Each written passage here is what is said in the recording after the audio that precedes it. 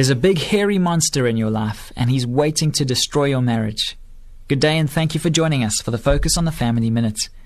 The monster I'm talking about is busyness, and he's broken up more marriages than you and I could count. The worst part is he does it almost completely unnoticed. You start out your marriage completely enamored with each other. All you want to do is be together. But then along come kids and a house and a career that puts you on the fast track. Before you know it, you're moving so fast that you forgot what your spouse looks like, and you can't remember the last time you went out on a date or had a romantic evening alone. And that's when the busyness monster does his greatest damage. Don't let it happen. Take time for each other each day, even if you have to schedule it into your calendar.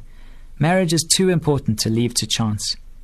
For more information on family issues, please call Focus on the Family in South Africa on 031 716 3300 or visit our website at safamily.co.za.